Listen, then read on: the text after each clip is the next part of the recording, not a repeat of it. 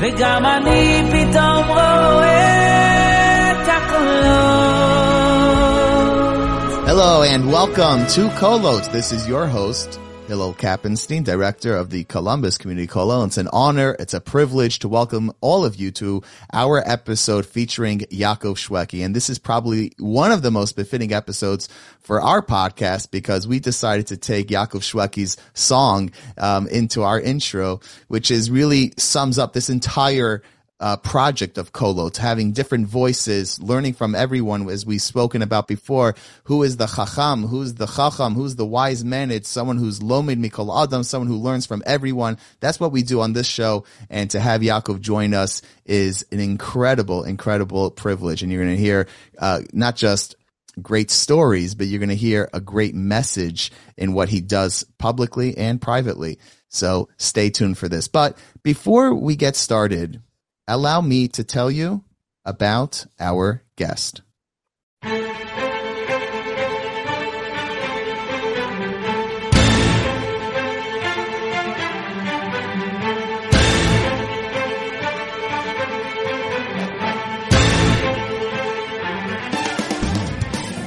Yaakov Shwekey is a popular Jewish recording artist and musical entertainer. He began his musical endeavors in earnest in the United States with his brother Yisrael Meir singing with the Miami Boys Choir. Prior to embarking on a solo career in 2001, Shwekey was a successful wedding singer. Since the release of his debut album Shamati, Shwekey has issued a steady stream of popular contemporary Jewish music albums, including Shwekey 2, Yedid, L'Shem Shamayim, Ad B'li Dai, Libi B'Mizrach, Cry No More, We Are a Miracle, and Those Were the Days. In 2018, he delivered Musica, which peaked at number 3 on the Billboard World Albums chart. Yaakov Shwekey, welcome to Kolot. Thank you very much. Thank you. It's so nice to be here. So you began your career with your debut album, Shamati, which I remember I think I was in kindergarten or first grade at the time. And I understand that your family's always been musical, even around your own Shabbos table. But there's a difference between Shabbos singing and doing it as a profession. So when did you know in your life, this actually might be my calling? Well, I didn't know. Nobody knows for sure. You don't know everything, and you still don't know everything. As much as you can, learn about everything that's going on in the world as you grow. And one thing that I really stuck to, that really helps me to this day is asking questions when I don't know it. And my Rebbe, a few of the Rebbeim actually, and I was very close to one of the Rebbeim who I learned with every day in Bechavrusa, which means in partnership with the other person. And as we know in Jewish study, the greatest thing is to have a duo back and forth, because when you ask questions and answers, you really feel like you should listen to the other person first before you make a decision. And it sharpens your brain to have another person, especially, a person that you can get along with and study. So one of the things was that I really felt it was to ask him. And I said, you know what? I think I was already 18 years old at the time. I was singing a lot, obviously, around the Shabbos table for sure. Also at friends, weddings and different things that I would be asked to go up to and be as a guest. And I was approached by a few people to sign up, something. I said, the truth is, I'm not even thinking about signing anything. I have to really study and be at a certain age and be a certain maturity before I even step into anything. And I asked my Rebbe, he said, the truth is, he said, you must. He told me something to this day, I remember it. And I thanked him, by the way. A few years ago, he was in my house for a Shabbos, Rabbi Schaefer. And I thanked him. And I said, do you remember telling? He goes, yeah, of course I remember. He said, you have a gift. And when a person has a gift, you must share it with the world.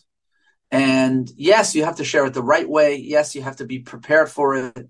Yes, if you're a studious person or somebody that's connected to Torah, which luckily I was, you have to do it in a way that's, doesn't interfere with what you want to grow spiritually. So there's a lot of different things that you have to take heed and have in mind.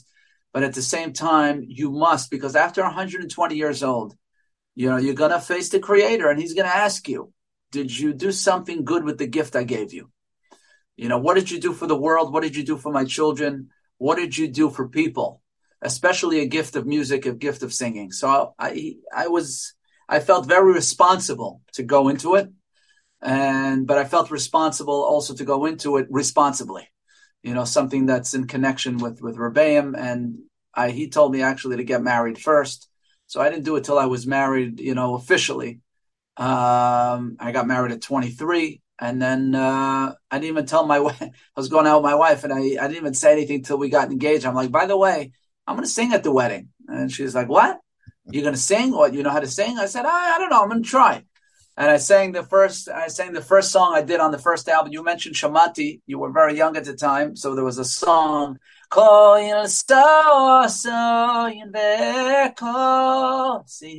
which became a classic. Little did we know, but that was introduced at my wedding. So There is your answer. Unbelievable. So you have a gift, you have to use it for the right thing. A week or two ago, I noticed another gift of yours, which is public speaking, when you meant to be singing. Is that your next career, public speaking? I don't know. I never thought that would be really something, because when I started, I said, the truth is, I don't know if I can just sing and leave the stage. I have to communicate with people. Right. And I'm like, the truth is, I don't know if they want, so I started doing it between songs, explaining the songs and talking about the parsha and this, that. And as you grow older, you start, of course, I've gotten more calls to but I'm not an official speaker. If I need to, you were mentioning last week at the ArtScroll dinner, of course, I was asked to before I introduce a brand new song for ArtScroll, to say the background and to talk about, how I connect to ArtScroll and how I connect to Rabbi Zlotowitz and the whole thing we were doing there. But it's a part of the package now, that's for sure. So let's go through Shamati, because there was a song, Rachim, that did so well. They had to put out an album about how sick people were about this song. But so that definitely, speaks volumes, excuse the pun, how well this song, how well it was received. And I've heard you mention, like, there's a certain, kvetch, a certain cry. There's a certain calling to the Almighty in that song. How did it come about? And if you have a story or two about how that song has touched someone, please share it with us. Well, first of all, I don't know if I should start sharing stories about Rachem, because I think I could write a book, and I mean that with all sincerity, of just the happenings and the miracles and of course, the private things that have happened in hospital rooms and so many with that song alone. So I was very lucky to be sent a cry for Am Yisrael, a cry for our nation. And also it's words that we say after we eat bread, Birkat HaMazon. When we bless Hashem after we eat the bread, one of the paragraphs is Rachem, have mercy on our people. Yisrael Amechal Yisrael, have mercy on Jerusalem. Have mercy and bring us back to Bet HaMikdash that we so wait for. And it's just obviously that when you put a certain tune to words, even from King David, or words from our benching, or words from our Torah, when you put a certain, emotional tune that can really, obviously that tune is also sent from heaven.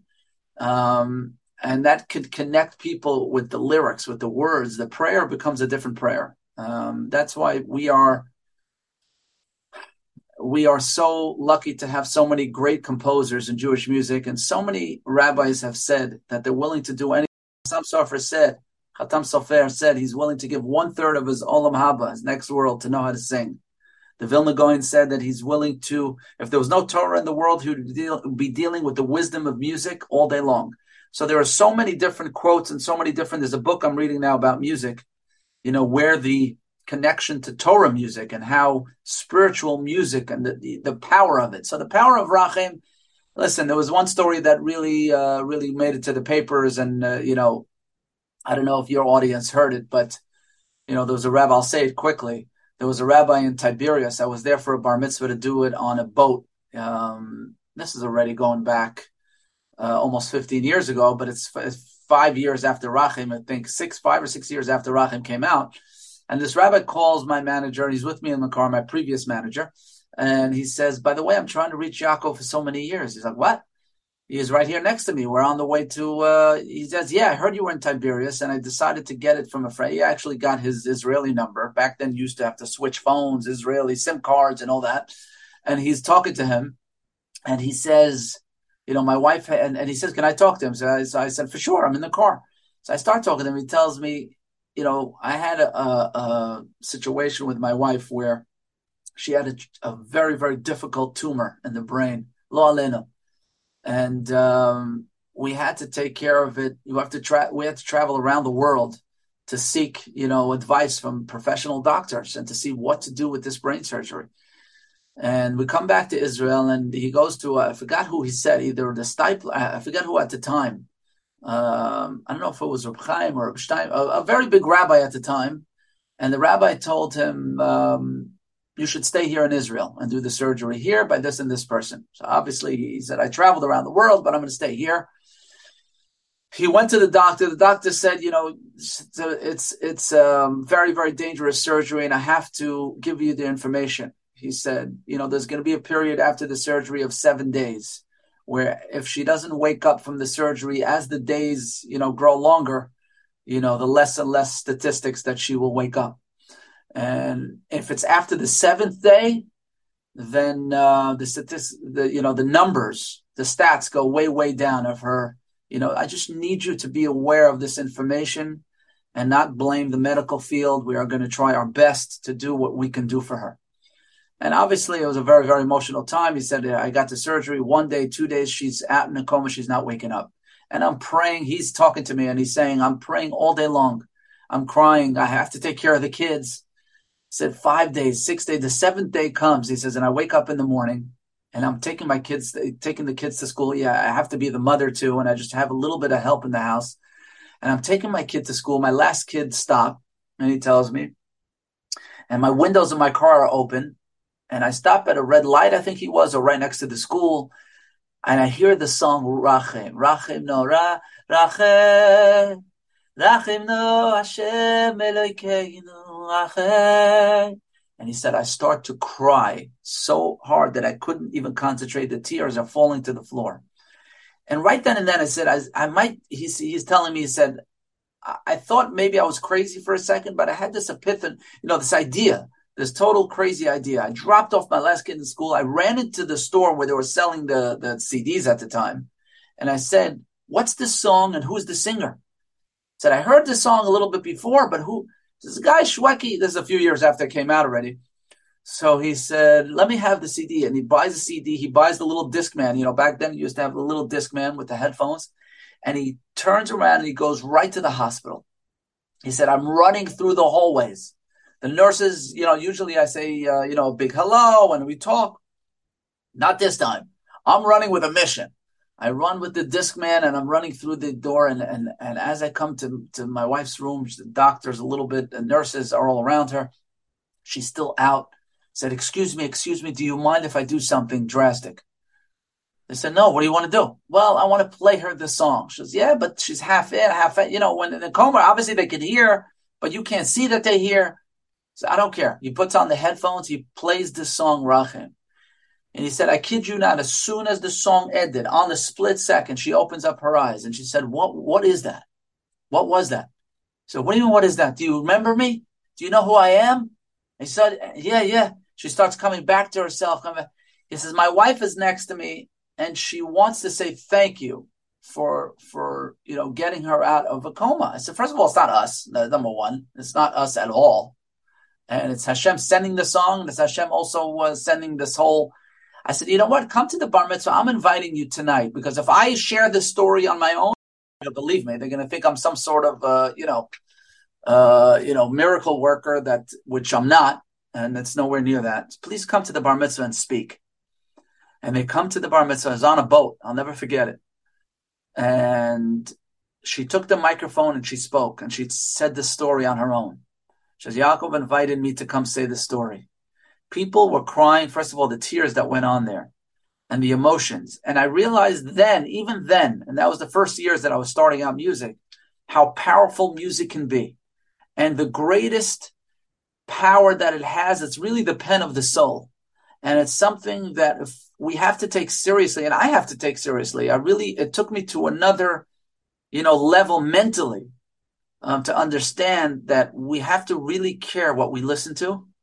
And what we listen to really has an effect on our soul.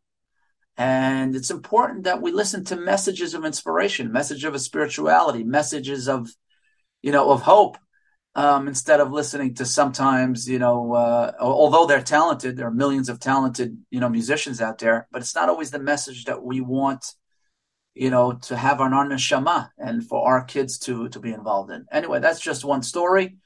There are many, many, many more.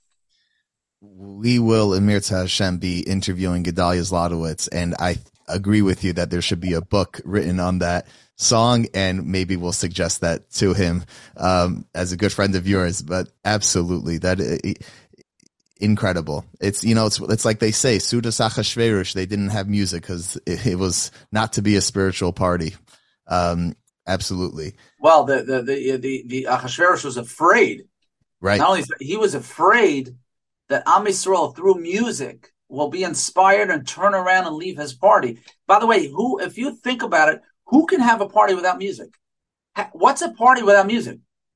But I won't take that chance because I know even a Russia like him, they're very smart. A Russia like him, I don't want to take a chance, on the Jews turning it around. Yeah, that's an amazing medrash that we have to. That also shows the power and you can turn everything around. There are many, many more stories I'm thinking about. Unbelievable. But go ahead. Absolutely. No, you just said it. That's all it.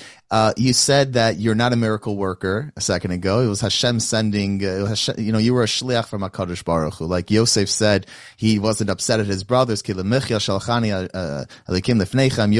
didn't have an ounce of resentment, which is like almost impossible to understand because they saw himself as a messenger. I presume that that's what keeps you to some extent humble, knowing that it's not you. At the same time, we look, if I were to right now go on YouTube and search Yaakov Shweki and I was to pull up, some music videos, there are millions and millions of views. Can you tell us a little bit about how you stay humble? First of all, I don't really go on YouTube to check and to know. I know that there are millions of people because today's way of just getting the videos around is through those channels. Where actually today I'm helping launch a 24/6 app that's coming out. That's just a Jewish streaming, which is going to be amazing. Yeah. For so many people that want to filter, all the stuff that goes on in all these places. But having said that, that was the channel and the way to share, with people. But as far as I'm very lucky. I spoke about having a Rebbe and having a Rebbeim and having teachers that really, learned, the Yeshiva Chavetz Chaim was based around ethics, was based around character, was based around really understanding what you're here for and really working on that in a way that to realize that life is very, very short. And if you ever think that you're the one that's responsible for anything that you do, it's just foolish, very, very foolish, because we're living on miracles. The fact that I'm talking to you right now and breathing, and if you just study a little bit about how the body works or how anything around you works, you feel so small when you start studying anything, about this life and about this world that we live in.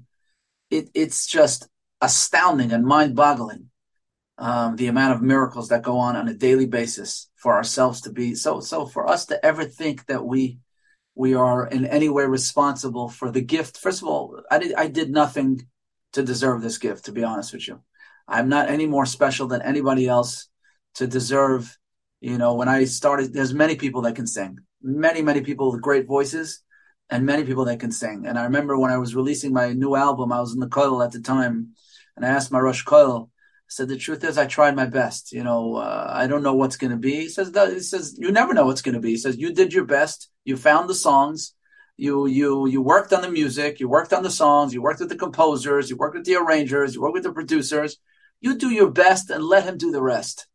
And if you're constantly around that message and around people that really, I was very lucky, really, really lucky, and still am lucky to be, besides my wife, marrying a wife that's all about, changing the world and changing special needs community and doing so many different things. We realized that, and I know the miracle of her journey. She should write a book also about her journey, because that's an astounding journey in its own right. So being there with special needs, being there with music, and seeing how career just evolve, because God wants it to. It's something that I'm very lucky to be connected to those teachings. Okay, so now let's talk about being on some level a public influencer. Do you get anxious before you go on stage, and how do you manage the anxiety? I mean, you're talking about, this is a little off topic, but in politics, you're like only as good as your worst day, and that applies in many jobs as well. And to some extent, we're only as good as our biggest mess up. So there's a lot of anxiety there. Do you get anxious going on stage? Do you do anything about it? How do you manage? Baruch Hashem. Well, first of all, you always get a little bit anxious, and whenever you do anything in public, I mean, that's normal. But to get really anxious and scared and this, that, thank God I don't have that at all. As a matter of fact, I'm very comfortable on stage. The only thing I get anxious a little bit about is everything to go right in terms of sound, of engineering, and production. So many things that could go wrong. So you try to make sure that, as best you can. And if something goes wrong, so be it. There's not many times, there's very few times, but I forgot the lyrics of a song. I don't really get too hung up about it, because I really feel that, we're not responsible. We tried our best, but we're human, and if you can teach them also the product of the human condition, that we're so fragile, and that's also a lesson. Right. So it's the fact that I forgot the lyrics. I'm no more smart than anybody else in the audience. Everybody has a mind, and sometimes your mind is somewhere else. I'm focusing on an emotional, being in an emotional state, or trying to concentrate on something, and sometimes that happens, but it's okay. As far as stage fright, I mean, I spoke to actually a good friend of mine who's a singer for many years, and he actually told me that he has stage fright, and it's something that that's a condition. So obviously he's tried to deal with it, tried to work on it, but has remained with him a lot of his life. And Baruch Hashem, I have to thank Hashem that I don't have that. Chacham Ovadia, I remember going to him about these questions, what should I do? This was one said that, and this one. He said, you have bitachon. You have bitachon, that you're doing things right, and always try to do things right, and you have nothing to fear, he told me. There's nothing, and he's right behind me on one of those pictures, all the way to the right in the corner.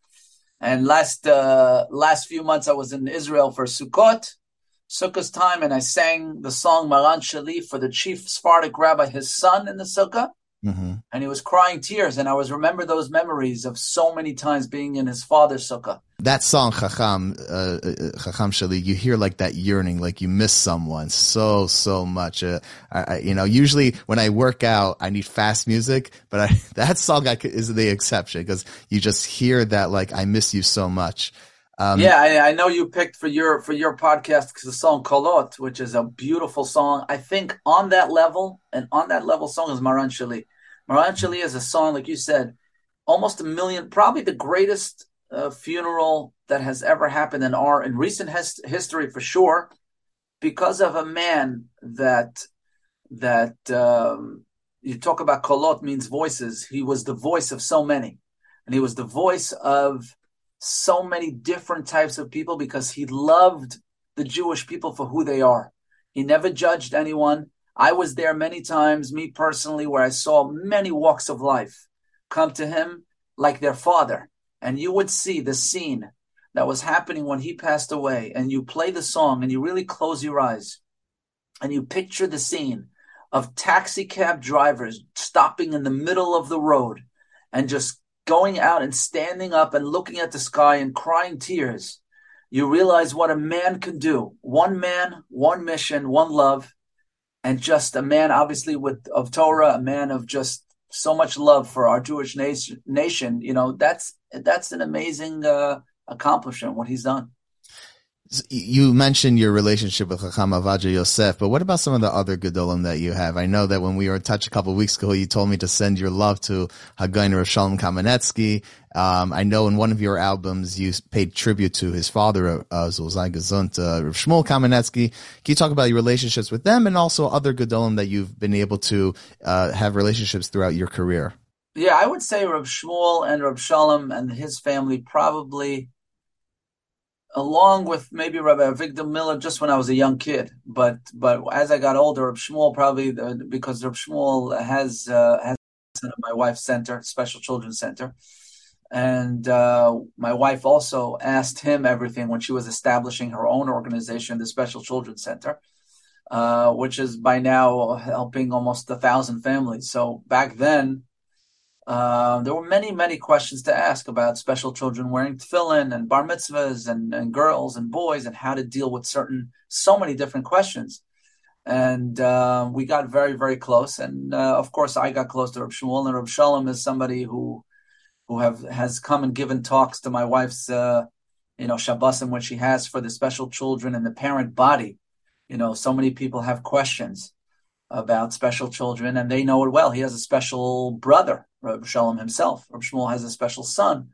So it's amazing. I mean, she passed away. The Rebbitzin passed away, and 2 weeks before she passed away, this is already almost a year ago. I don't even know what. And she passed 2 weeks before she came with Reb Shmuel to the center when they were, cutting the ribbon of their new building.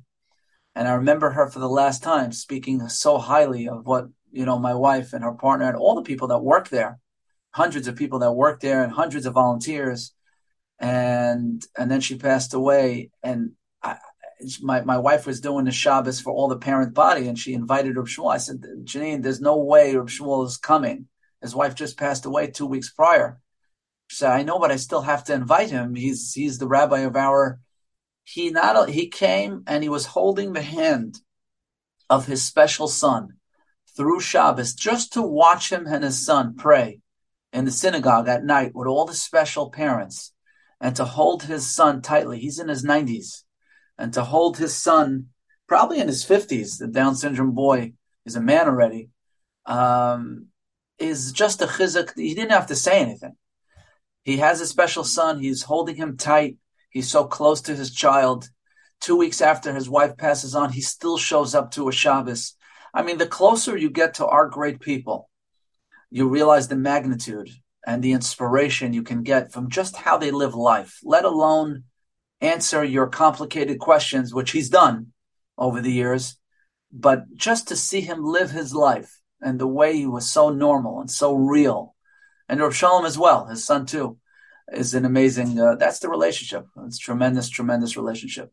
No, it's, we're very lucky to, my Elter Zeder of Rav Shmuel Scheinberg Zatzal was actually Rav Shmuel's Chavrusa in Lakewood, 70 or 80 years, 75 years ago. Our families go back, and it just, I'll tell you a very quick story. When we were doing a virtual gig, when we welcomed new Younger Light to the Kailo, still middle of COVID, and I called Rav Shmuel. I asked him, I wanted him to do a video for us.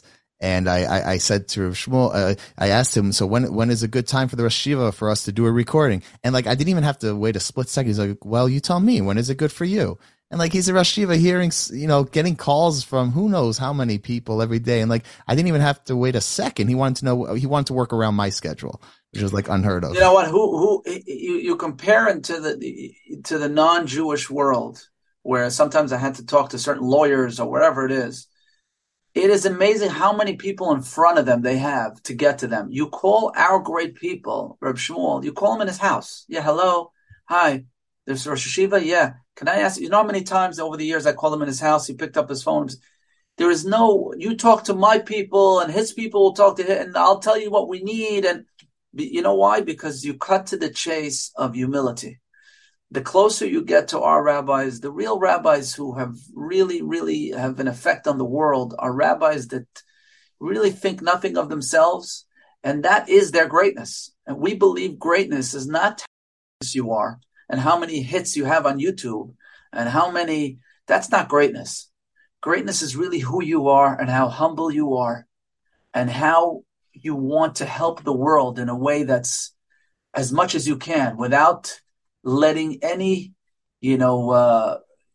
kavod, respect, or anything get in the way of really, really your love and unconditional love for the Jewish people. That is, what's the difference between a Talmid Chacham and a Gadol? We say, what's the difference? The difference is the Gadol, the great person, cares about others, is empathy and sympathy with others.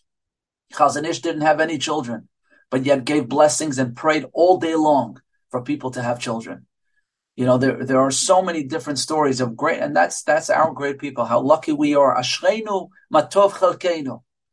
The greatness is our lot of what Asher bocha banu mikol ha'amim. He chose us, v'nasa lanu es Torah, and gave us the greatest gift in the world, the Torah, and that's who we are. You mentioned his attending the Special Children's Center, which has changed the lives of families, not just children. I think it's okay for me to mention. I have a nephew who attends, and I hear from my brother and my sister-in-law that it changed the entire household because he's so excited to go to the center every single day. And the parents, like, what better thing for a parent than see their child happy again? So it literally changes the entire family dynamic. Where did that passion come from? Wow. First of all, you said it well because you say it with knowledge that it's not only the child. We've seen it time and time again. I'll never forget there was one of the interviews. I think it was a non-Jewish reporter that came because at the time we took an Italian kid that needed help, and we don't say no to anybody. And we, of course, if we can help her, and we did. And she did the interview, and she was amazed by the fact that, because my wife started it. The truth is, my wife started it with really unconditional love for special children and the needs. She saw so many people hiding these children and also being embarrassed, 20-something years ago. I'll never forget when I was engaged, she used to pick up the kids on her own with her own car. And I said, Janine, you're from Deal, New Jersey. You have everything going for you. You have so many things you can do with your own life, with your own, you get a degree or get this. You come from also a family, you're comfortable. What do you need? She said, what do you want? She says, these are my children. I'm going to pick up my children. There was no... Yeah, you're dealing with a different energy. You're dealing with a different. And right then and then, I knew of course, I chose the right one, but Min HaShamayim. But the fact that till today, you're talking about a journey of just her and her partner, Mrs. Bender, starting off, a center which a lot of challenges. A lot of people, said that they couldn't be done because, the money is not really an after-school respite. It's not in there. You lose money. So she said, it's not about money. I'm going to do things right. And even if people that don't have that much, I'm going to still take them in. And, those type of really, a lot of people think that way, but to actually do it, I thought it was an amazing, she used to go pull up with her own car and pick up the kids, and the mothers, would just put the child outside and close the door quickly so you don't see their face. And she said, one day, I'm telling you, I'm going to build a flagship building where people are going to walk in so happy. Yes, of course, there's going to be challenges with special children. Yes, of course, there's going to be a lot of hardship. But I'm going to relieve that hardship. And you're going to walk in and you're going to feel happy to be a part of the Special Children's Center family. And we're going to take care of it. And now, as that reporter asked my wife, what's your divorce rate? And she said, what divorce rate? There is no She said, what? She couldn't believe it. She said, yeah, we take care of the kids so much and we relieve the family so much that the marriages are different marriages. The other siblings could be tended to. There's so many different question and answer forums that you could, and that's, I think, probably one of the greatest things with in the special needs community that was ever done. And they got awards, of course, but they're not looking for awards. They're not looking for, they're really constantly always trying to do more. They just bought a farm now. They bought a huge farm, of 30 acres that they're going to develop, and they're going to make it for, as the children are getting older, they need jobs. They're doing a cafeteria now that the children are working. They're going to work and serve coffee to everybody. They're always ahead of the game. And, building now in Five Towns, actually a center. They actually just bought a building in Brooklyn this year. So it's constant, that doesn't stop. I always ask her, when are you going to stop no, whatever needs to be done, we are going to do. And Hashem is going to help us accomplish it. And I see it happening right in front of me. I think the best part that you just said is someone dropped off their child and they just, the shame. And today you listen to parents, they're filled with pride. We belong to the center. It's like, it's our school too. And literally you gave them a first class life, and it's unbelievable to see that chizuk and that simcha. They still believe that. I mean, you come in there and you see a 5-star building. We're actually in the works of maybe making now an aquatic, water park and pool. And we're working on so many different things all the time to really, because she always told me, she said, Yaakov, I remember going to Los Angeles. I don't know if I told you this last time, but I say it always because I'll never forget. It was on my first trip after we got engaged. We went to Los Angeles with the kids. Every year they take them to Disney World in Florida, obviously before COVID. And we were there in Los Angeles, and I said, Janine, where we're going to the trip, you only have a certain budget. She said, what budget? I'm doing whatever it takes for these kids. She said, I said, where we're going to eat tonight? We just got to LA. Well, let me ask you a question. Where would me and you eat? I said, I don't know, maybe a nice steakhouse, Pat's, one of these. She says, well, that's where we're going. We're taking the whole group and we're going there. I said, wow, it's going to cost you about $3,000 just for dinner, $4,000, whatever it is. Says, so that's what I would eat. If I'm going to eat there, that's what they're going to eat. And she said it really with a normal, she didn't even think it was such a great, I always point to this story because it was one of the first trips that I've done with the center, over 20 years ago. I point to that story because the fact is that it comes natural. It comes natural to say, hey, if I want a 5-star life, if I go to a steakhouse, I want them to have the same thing. And I want them to have that life that I have. And I'm not going to ever shortchange because of anything just to give them that life. And they still have that passion and that fire. So that's amazing. Especially when you're dealing with some of the holiest neshamot, some of the holiest souls that HaKadosh Baruch Hu has put in this world. They say stories that I think it was the Chazon Ish, like he stood up for one of these children, and that's the story. He stood up, and his gabbai asked him, his helper asked him, what, Rabbi, I never saw you stand up for anybody, especially a kid. You're going to stand up for a child? And he said, stand up for a child? You don't see what I see. You don't see what I see. You don't see a high soul that comes from a place that we can never come from. I see that in front of me. You don't see that. And that's a special children, no question about it. So as we wind down, we've talked a lot about yourself, your relationships, music, the center. Getting back to music, unfortunately in today's world with technology, everyone could be anywhere and listen to anything at any time. And the temptations of non-Jewish music are very strong, and they're the ones that get the headlines and all that stuff. For someone who's kind of on the fence, Jewish music, non-Jewish music, I don't know, what's your message to them? Why should they care about Jewish music? I think we made mention at the beginning of the interview the power of music, and if you read a little bit of what the power of music is and how it affects the soul. And I always put it simply also to the youth, after you hear such a song, what do you feel? Where do you want to go? What do you want to do?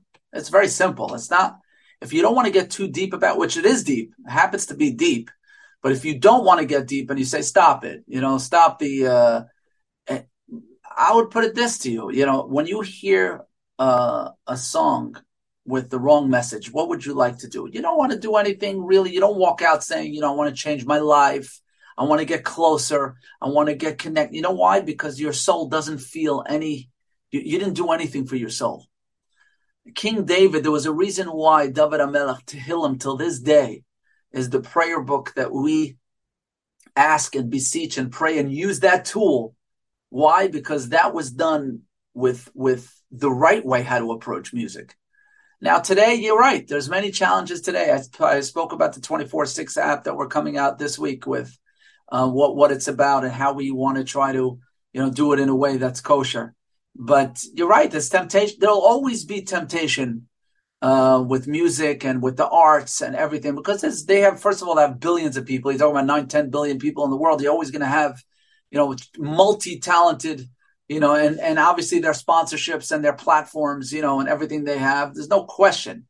But at the end of the day, when you hear a good Jewish song with a great Jewish message that you can connect to, there is no greater spiritual feeling, and also a feeling of joy, of happiness, that I'm just, elevated to another level. You are. That's just, I showed you with the story of Rachem, of what it could do to a person who's not even all here, what it can do to the depths of the soul. Can you imagine if you're all here and you're able to, and I believe today there's no greater need for a connection through music and through the channel of being happy and being positive, and you can be anything, and we are a miracle, and all these, I'm a fighter, and all the songs that I've done, En Davarai Yored Min Hashamayim, V'hi Sha'amda, whatever song you want to point to, and you lift up your cup and you sing V'hi Sha'amda on Pesach, and you realize B'chol Dor Vador, every generation we face challenges, and you sing that song, we are a miracle. How great do you feel that you're a part of the greatest nation in the world? And there's no better way to connect through music and through that channel of what we have. Music is created for us to really get nourishment for the neshama and really connect to. So I leave you with that. Kolot, this Kolot podcast that you do, you can continue to spread those voices. Kolot is one of the songs that, like you said, I'm very honored that you took one of my songs and continue to spread that voice, the voice of hope, the voice of connection, the voice of joy, and the voice of just, bringing the community together and positivity. Especially today, you see the anti-Semitism, you see different things that are going around. If we don't stick together and we don't sing We Are a Miracle together with one voice, using one voice, one nation, then who's going to do that for us? Who's going to do that for us? Reb Yaakov, my final question to you. I know that you learn Torah a lot. I know you still have a chavrusa. You were so connected to the kollel and still connected to the kollel, your local kollel in Deal, New Jersey. And even with all the incredible work that you do, besides singing and in the children's center, you still learn a lot. Why is Torah learning so important to you? Well, we know, first of all, it says Talmud Torah Keneged Kulam. The study of Torah is really something that holds up the world. So, the greatest thing you can do is to be connected to Torah. Torah also changes community. Whenever you want to change a community, just start a small kollel in that community. You see what happens. People gravitate to Torah. People connect to Torah. Torah is a gift way beyond. That's who we are. Torah is really the foundation of the Jewish people. This is who we are. We stick to the Old Testament and we stick to Torah. We learn, and when somebody wants to improve his character, they say just learn Gemara. Learn Gemara and it doesn't matter what Gemara you're learning, you'll be a different person. I'll never forget, going over the years until today, Baruch Hashem, I still have the opportunity in this chus to be a part of a kollel. To me, that changes life. The way that even if you can't sit and learn all day, if you can have some sort of Torah in your life, of course, support Torah as best you can.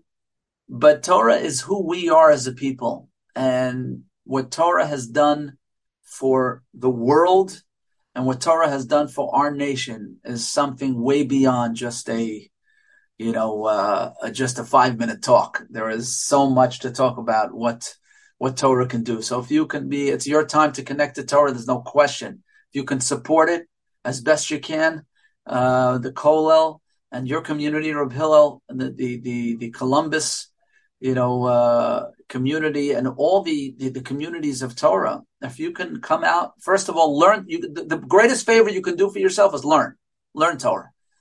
That's for sure. but for sure support it, and that changes the communities of who we are. So yeah, it is. It's your time. There's no question about it. Amazing. Thank you so much, Reb Yaakov.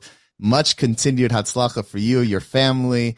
May HaKadosh Baruch Hu continue to shower bracha, changing lives in the neshama, and with the center, the neshama, the guf, and the neshama for many, many years to come. Thank you for coming. Amen. Thank you, Reb Hill. Be well. To listen to all Kolot episodes and see upcoming guests, visit kolotpodcast.com. We are also on all podcast players. Type in Kolot on iTunes, Spotify, Google, Stitcher, Podbean, and Amazon. Share with your friends, and please make sure to give us a 5-star review. Kolot is a project of the Columbus Community Kollel, a full-time Jewish learning center in Bexley, staffed with high-caliber Torah scholars. Ever since 1995, boys, girls, men, and women from all backgrounds and affiliations have found many opportunities to connect with Torah and mitzvos at the Kollel. Whether it's a study partner, an engaging lesson, or a program, the Kollel is your one-stop shop for all your Jewish learning. If you want to know how you can benefit from the Kollel, visit thekollel.org. That is TheKollel.org, and forever be inspired.